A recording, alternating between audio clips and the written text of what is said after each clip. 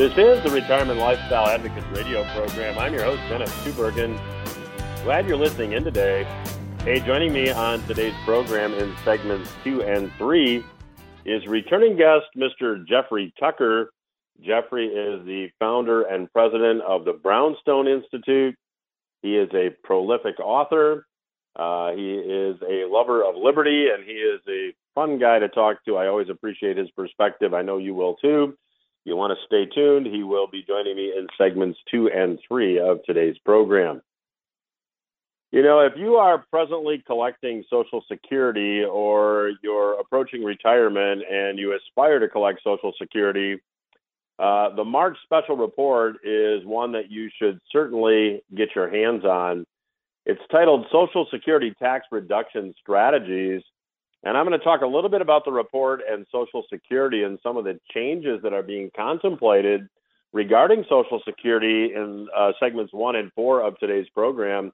If you'd like to get a copy of the March special report, again titled Social Security Tax Reduction Strategies, visit the website requestyourreport.com. The website again is requestyourreport.com. And when you visit the website, all you'll have to do is let me know where you would like me to mail the report to you. And I'll be glad to do that along with some bonus information, including a copy of the Little Black Book on Social Security Maximization, as well as a copy of my best-selling revenue sourcing book. So again, requestyourreport.com is where you go to request your copy of the report. Now, there's a lot going on in the news about Social Security now, and I'll talk a bit about that in this segment. But when you go look at the very basic Social Security system, Social Security started back in 1935, and if you were one of the first Social Security recipients to begin to collect benefits, you did extremely well. You paid in very, very little, and you collected a lot. That now has completely changed. It's really not unlike a Ponzi scheme where those who collect first fare a lot better than those who are left holding the proverbial bag when the scheme fails. I recently worked with and did an analysis for a 60-year-old high-earning client who paid Social Security taxes in over his lifetime, and the total for this largely self-employed person was $319,000 that was paid into the system. Medicare taxes, $148,000 paid into the system. By the time this client reaches age 65, he will have paid Social Security and Medicare taxes over his working lifetime of well over $500,000. Should he begin drawing Social Security benefits at that point, he'll be more than 80 years old before he recovers what he has paid in taxes over the years. But that 80-year-old plus break-even point assumes that this person will pay no taxes on his Social Security benefits. The reality is many people, once they retire, pay tax on their Social Security benefits. In fact, under current law, up to 85% of your Social Security benefits can be reported on your tax return as ordinary income. So if you're in a 25% tax rate bracket and 85% of your Social Security benefits are taxable, that means you're actually collecting about 22% less in Social Security. Now the break even moves from sometime past age 80 to sometimes past age 85 or so. And that doesn't even factor in inflation. The dollars that were paid in Social Security taxes early in your working career bought a lot more than the dollars that you collect from Social Security. And of course, the reality is, and it's also the sad news is that should this person die prematurely, you'll never come close to collecting what you've paid into the system. So the reality is many American workers will find Social Security to be a losing proposition. And Social Security at this point is insolvent. If you take a look at the numbers, the Congressional Budget Office released numbers And right now, outlays for Social Security exceed taxes that come in. That really is the case now, and that will expand through 2033 when the Social Security Trust Fund will be insolvent.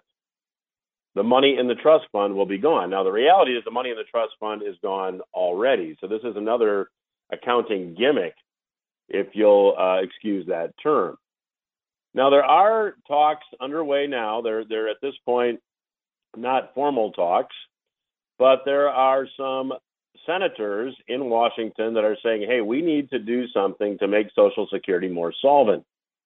There was an article published on MarketWatch this past week that talked about the fact that Senator Angus King, who is an independent senator from Maine, and Senator Bill Cassidy, who is a Republican senator from Louisiana, are now heading up a group of lawmakers who are proposing that the full retirement age in the Social Security system now move from age 67. And if you were born 1960 or later, your full retirement age is 67.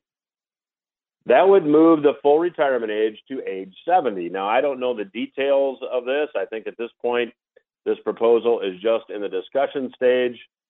But along with raising the full retirement age to 70, there would also be a sovereign wealth fund that would be created that would help fund Social Security. Now, where is this money going to come from for this sovereign wealth fund, and how big will it be? Well, I'll give you a bit from the MarketWatch article, and I'm quoting. The potential plan also includes a proposed sovereign wealth fund that could be funded with $1.5 trillion or more in borrowed money.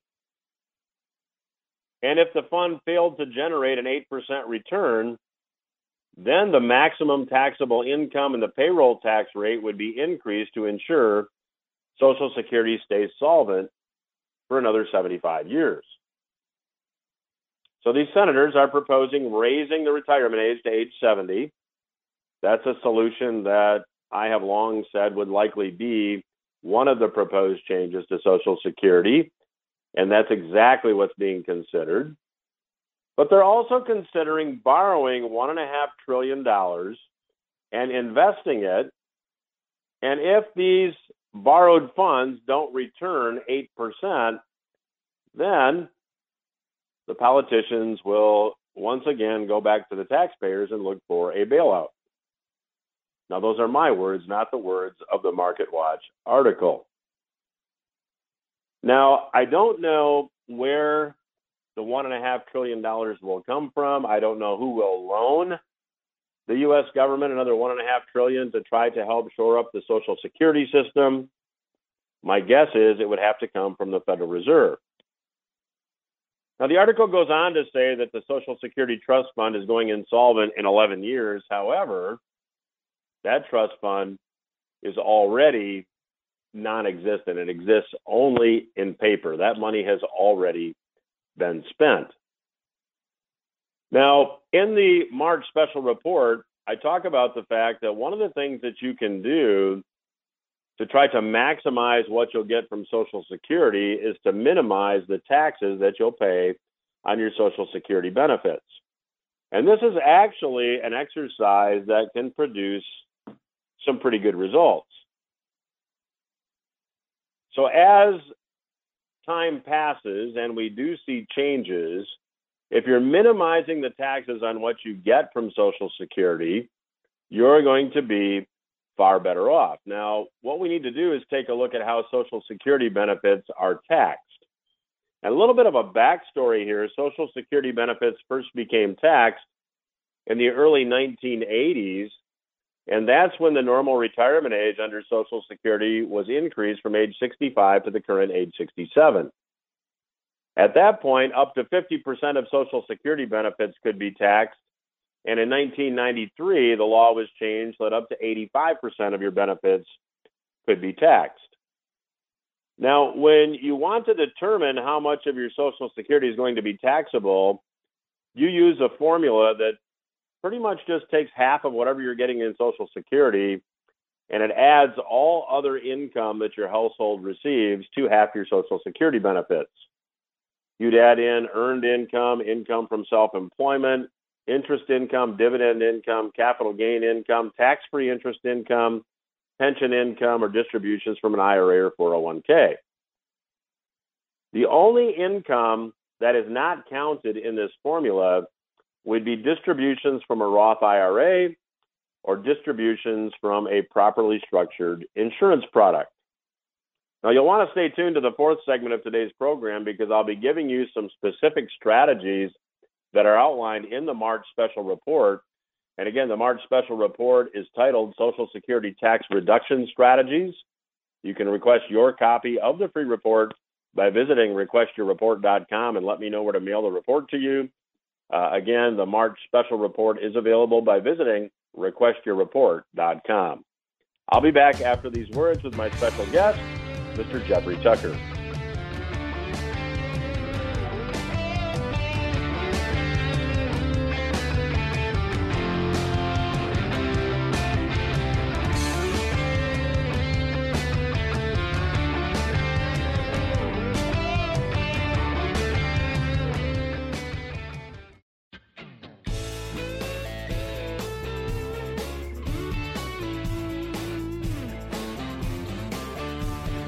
Welcome back to RLA Radio. I'm your host, Dennis Tubbergen.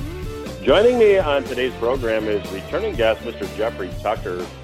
Many longtime listeners will recognize Jeffrey as the founder and president of the Brownstone Institute. The website is brownstone.org. Jeffrey's latest book is titled Blind Sight is 2020. We'll chat with him a little bit about that as well. But Jeffrey, welcome back to the program. Always a pleasure to have you on. I always enjoy our conversations. Thank you.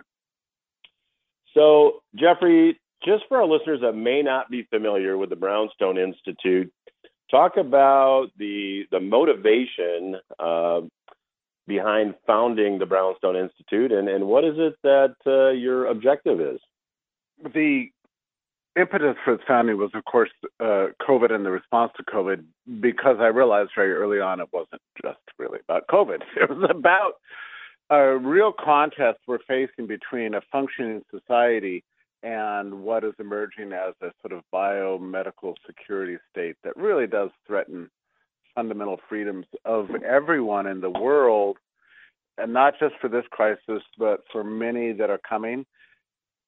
Just realizing the, fundamental radicalism that the response really meant, it caused me to realize we needed a serious and robust intellectual resistance and to what happened to us, and to fundamentally rethink certain fundamentals of what freedom means, and so that's really what Brownstone is about. So, Jeffrey, talk briefly, if you would, about your most recent book. Love the title, Blind Sight is 2020. Yeah. So, when you say mine, it's Brownstone published it. It's by Gabrielle Bauer, who's a good journalist, and she each chapter just takes on one, two, or three of the great people who were pretty much alone from 2020 in objecting to what was happening with the COVID response, and it marches through various medical experts and jurists and journalists, and I guess she profiles something like about 48 different people. Now, it's an interesting thing to look through this list of names, because there just weren't that many people who were on the right side of history. It was really not many at all. And nowadays you find lots of people say, oh, I was always against the lockdowns. Well, that may be true, but there weren't that many, I guess, prominent names that you could find throughout most of 2020 who were fundamentally objecting to all this stuff that was going on. And the thing I found, Dennis, as we're looking at these people, and I consider them all, heroes in the old-fashioned sense of that term, which is to say, doing self-sacrificial good at a great personal cost that really was not morally necessary, but is meritorious and really essential for the continuation of a functioning society. So that's, in this case, what I would consider heroism about this. And I'll tell you what, I was thinking about this the other day because Brownstone held I guess you would call it like a private retreat. I would like you to come to one of those, by the way, one day. But it was our first private retreat of scholars and fellows, and we had about 30, which was about a good group to facilitate conversation and learning. And I got up to talk, and I looked around the room, and something occurred to me.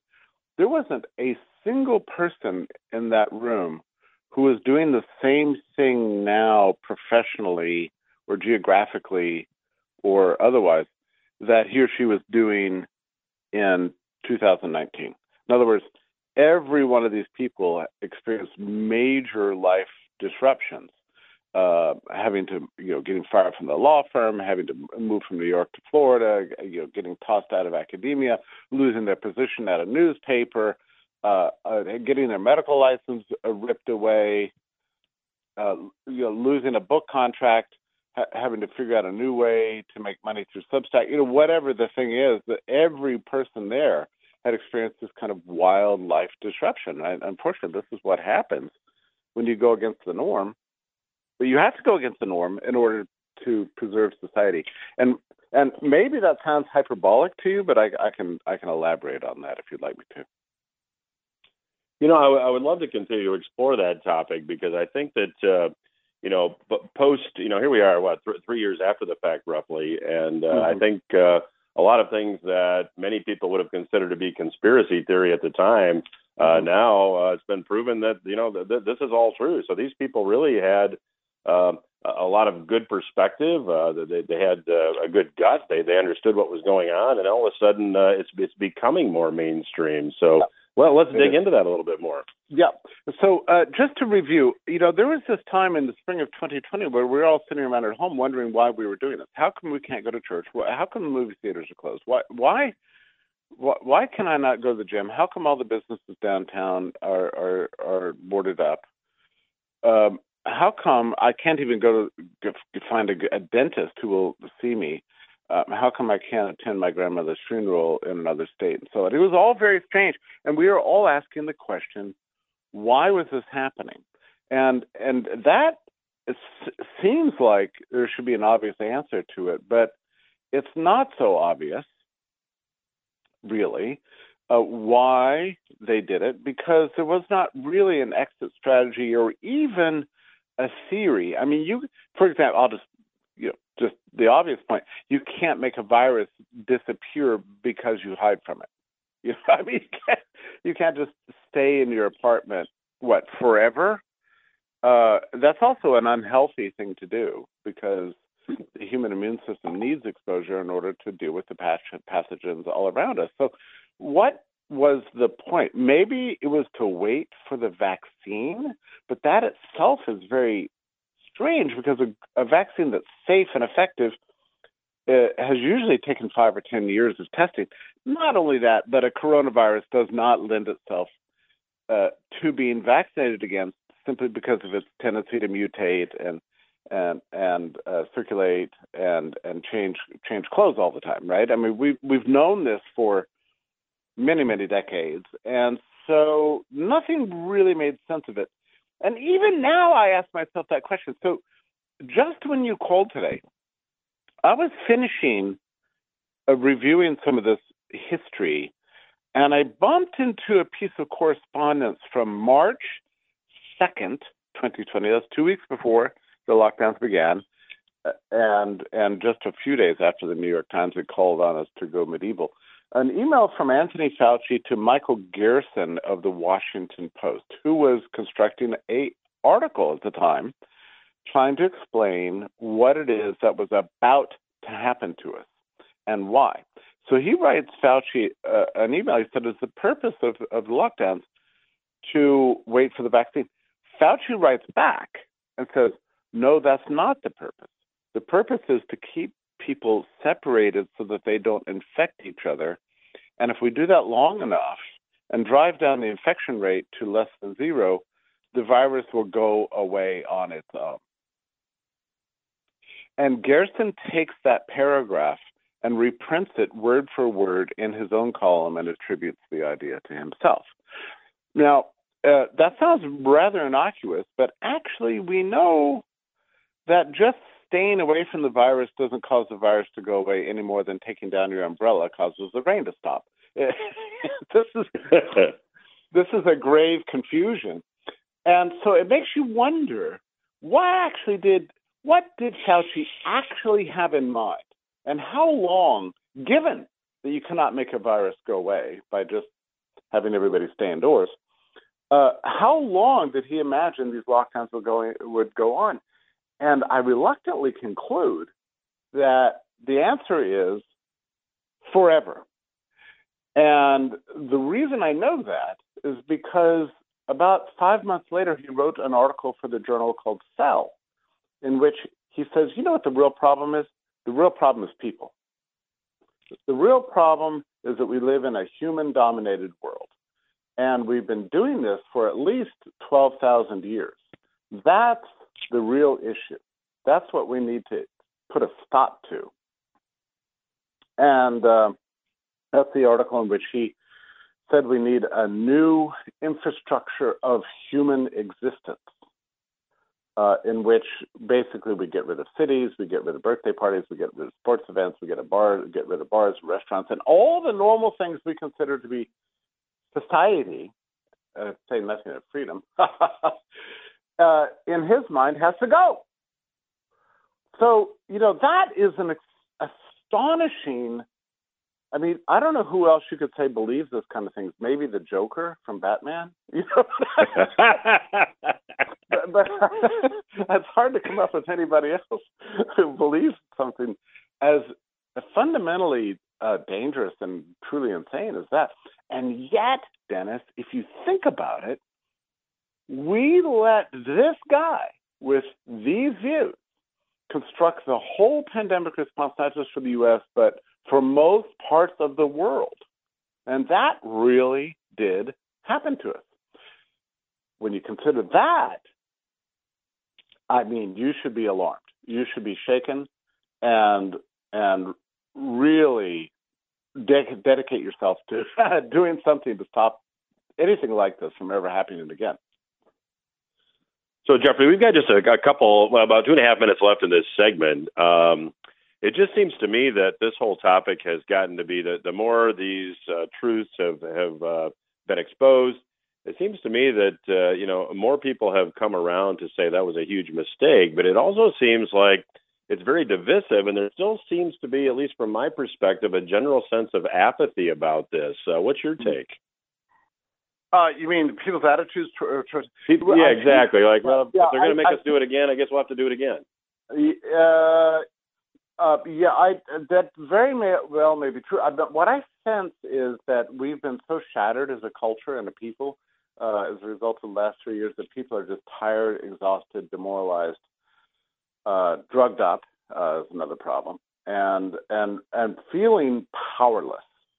So when you feel powerless and you're demoralized and you think that there are people running the world that are much stronger than you, there's nothing you can do about it, you tend to give up and become a little bit apathetic. And I do think that's actually extremely dangerous. Well, I'm chatting today with Mr. Jeffrey Tucker. He is the founder and president of the Brownstone Institute. I would encourage you to check out their work, brownstone.org. I very much enjoy their work. And also check out the book, Blind Sight is 2020. I'll continue my conversation with Jeffrey Tucker when RLA Radio returns. Stay with us.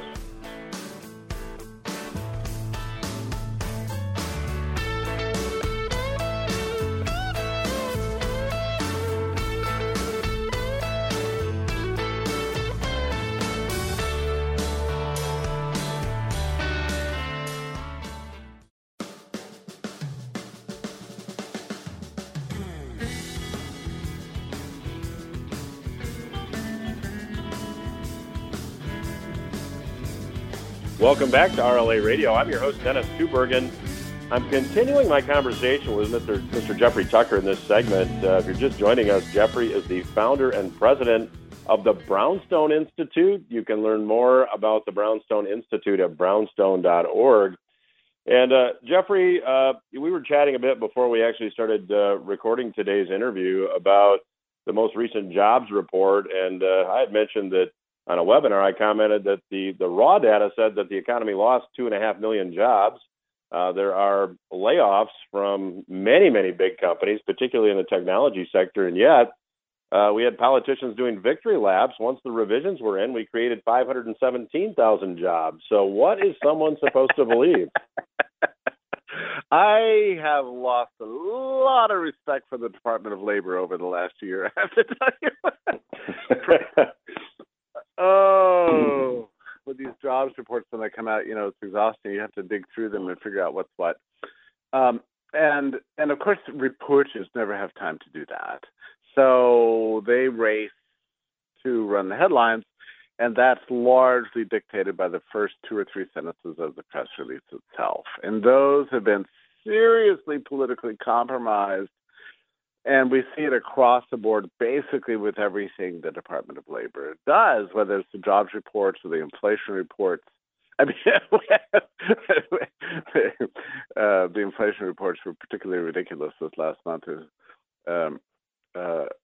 Because they all showed worse, a reversal of the declines in the rate of increase, meaning that inflation is re-accelerating. But the Department of Labor didn't want to put it that way, so they said that it's firming, cooling, all kinds of language.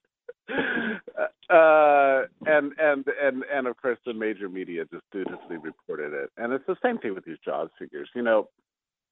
Once you dig into them, I mean, there are 2 surveys, household survey and the institutional survey, and they come up with different results. But what's fascinating is that to the extent you see jobs being created at all, they're almost overwhelmingly existing job holders taking a second and third part-time jobs. That's what's actually going on. I mean, which, if you think about it, is really alarming. You could call that job creation, but if you're moving from a kind of a comfortable full-time employment to having to become an Uber driver and a DoorDash person and moonlight on the weekends just to pay the bills, that's not necessarily good news. And that seems like that explains the bulk of what we're seeing in job creation right now. So if you get fired from your full-time job and you have to take 3 part-time jobs to make up for the difference, I mean, are you making a mighty contribution to job creation, or is that generally pretty bad news for you in your life?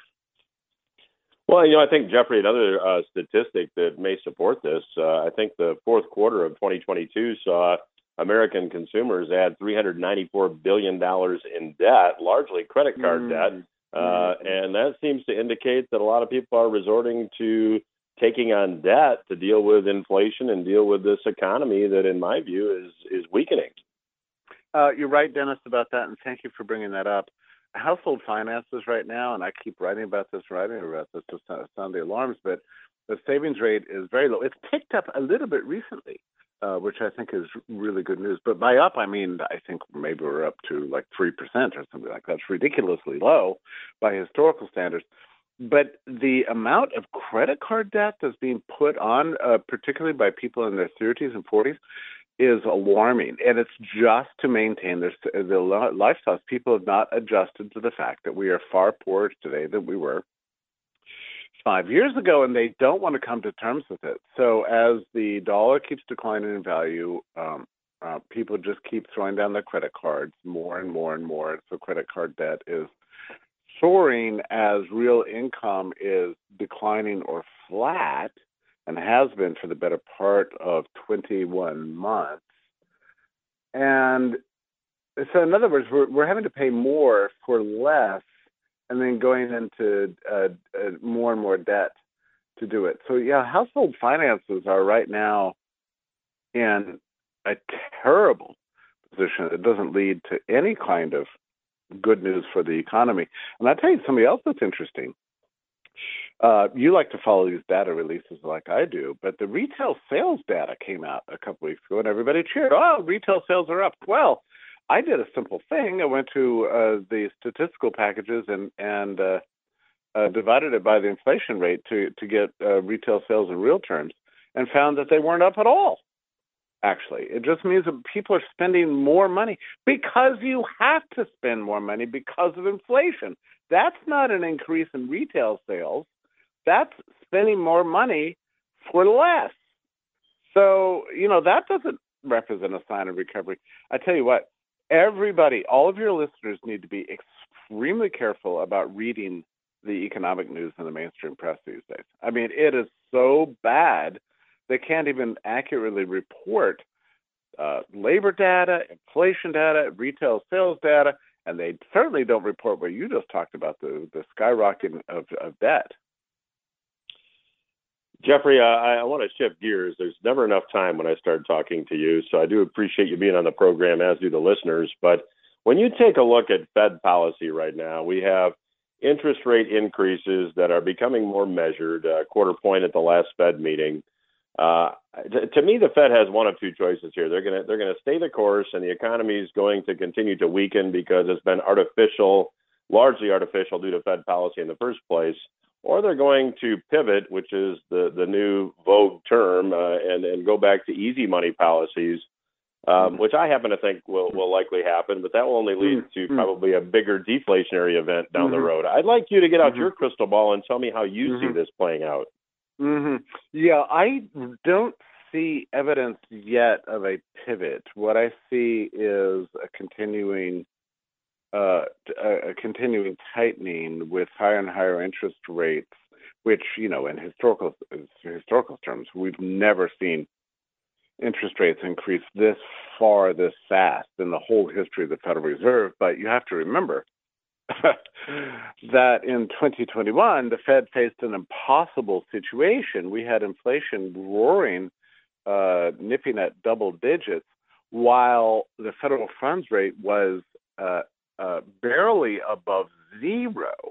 So the great game that the Fed has to play here is to find what Powell calls the terminal rate, which is to say you need short-term interest running ahead or higher than the inflation rate, however you want to calculate it. Well, they had a huge job to do. And the thing is that once they set out to do that, they couldn't really reverse course because that was the policy. I mean, and as far as I can tell, they still believe that, which means that they need to get rates at least a point or two higher than they are right now in order to do something about the inflation problem. And, Dennis, I think maybe a couple of months ago I would have agreed with you that they were going to pivot in order to achieve this, what they consider to be a soft landing. But when you look at the inflation data out of January, you saw the CPI reaccelerate, the PPI reaccelerate, and the price deflator, the consumer price deflator thing that the Fed follows so carefully, that also reaccelerated. So across the board, we're seeing a reacceleration of price pressure up. That is surely alarmed the Fed. And my guess is that they're going to stay the course right now and continue to ramp up interest rates a quarter point at a time until something can happen to bring this inflation back to a manageable level. The new target is not 2%. It might be closer to 2.5% or 3%, but they're nowhere near that right now. So my guess is that it's just going to continue this policy. Now, what this means, I mean, there's some good news and bad news. Let me just say the good news first is that your listeners can make money, maybe not in real terms, but at least for the first time in 70 years, keep money in the bank and earn a return. That is good news. CDs are a good deal right now. Money markets are at least making money. This is a new world. You hadn't been able to make any money by saving money for 17 years. You had to always chase out the speculative investments in the stock market, right? But that has changed, and so that's very good news, and I think that also accounts for the uptick in the savings rate a little bit. The bad news for many, many workers in this country and many owners of businesses, large businesses, is that it means a big continuing industrial shift out of the right side of the yield curve over to the left side. So what that means is that the big companies are going to continue to shed labor costs in the form of human beings. I mean, Musk set the standard by firing 3 of 4 employees at Twitter and thereby causing the company to work better than ever. Right. So that's a symbol to the rest of corporate America that they need to shed. That is going to devastate millions of people who believed that their credentials and their phony baloney experience that they believe that they have entitled them to a permanent high 6-figure income while doing absolutely nothing, while working from home. Those days are coming to an end, and I personally believe we've only begun to see the meltdown. Now, while this is happening, we see a huge labor shortage in many, many industries on the left side of the yield curve that involves hospitality and what we think of as like just consumer service, retail, consumer services, and that sort of thing. I mean, it's a remarkable thing. I mean, in my neck of the woods, we have all sorts of really high-end restaurants that have unlimited demand for their product, but cannot find workers to make the food and serve it and clean the pans and that sort of thing. So there's massive shortages in those sectors, while there's huge surpluses in the high-end white-collar professional Zoom jobs that thrived over the last 15 years. So that's all changing dramatically. In fact, I think it's only begun to change. We're going to see the largest industrial disruption of labor market allocation that we've seen in our lifetime. So it's taking place right now. Well, my guest today has been Mr. Jeffrey Tucker. He is the founder and president of the Brownstone Institute. You can learn more by visiting the website brownstone.org. Jeffrey, always a pleasure to have you on the program. Love to have you back down the road. As I said before, I always get terrific feedback when you're on the program, so thank you for joining us. Well, it's always a pleasure to talk to you, Dennis, and we'll be in touch. We will return after these words.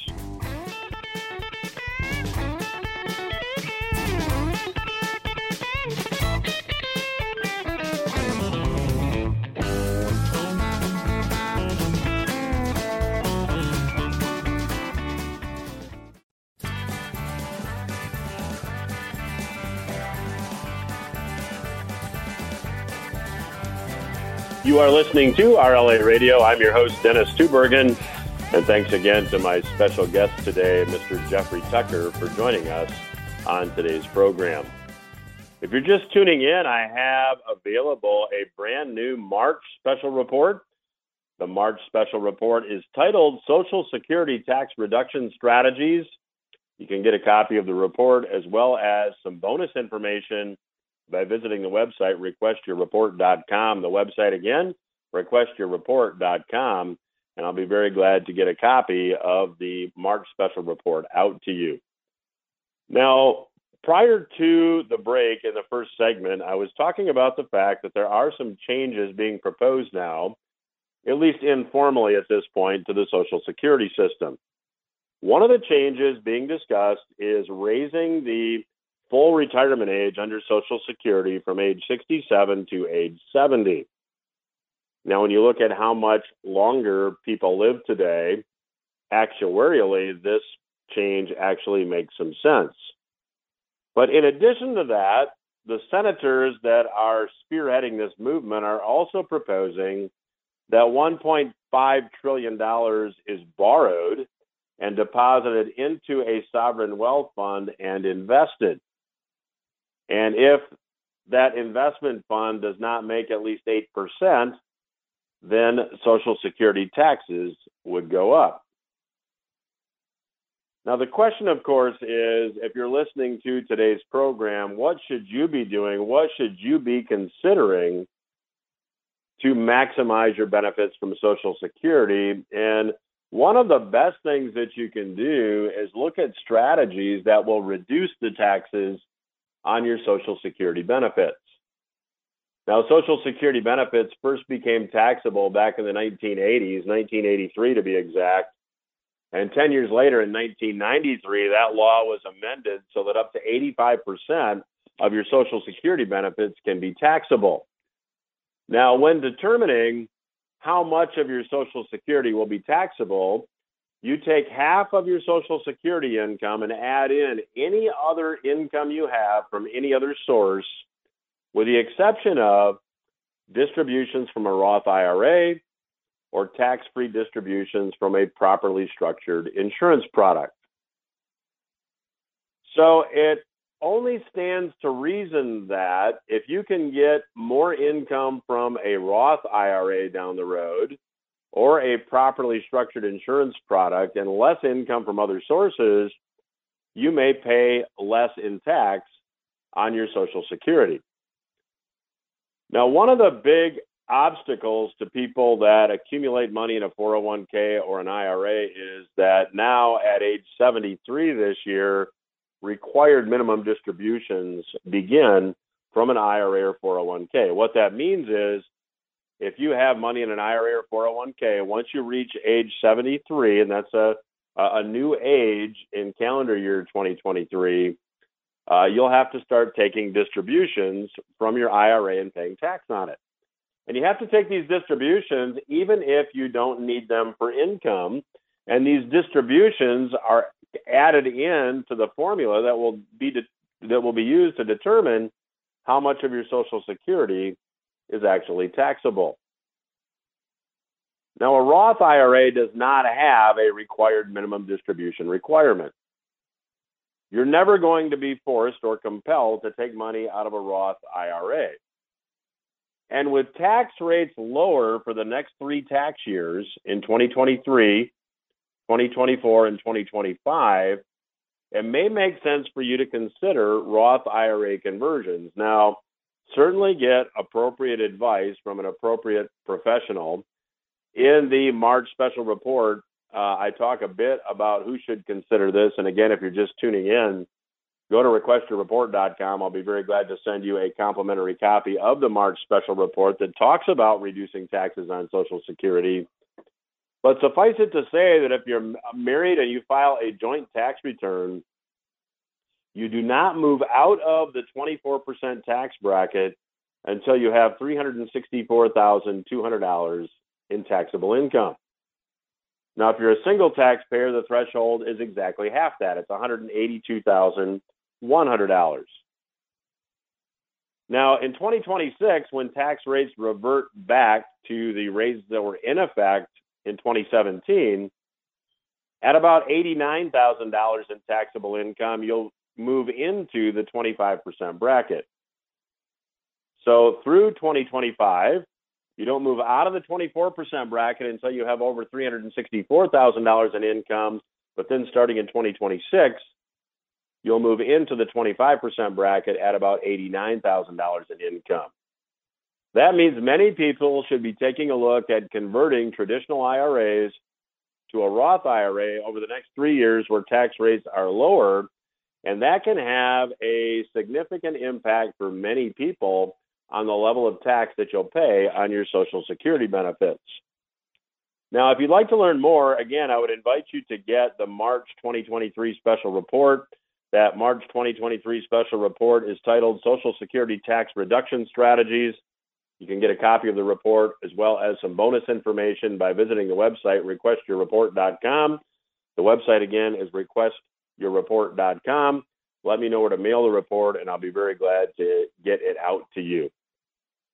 That's all the time I have for this week's program. I hope you got something you can use. I'll be back again next week.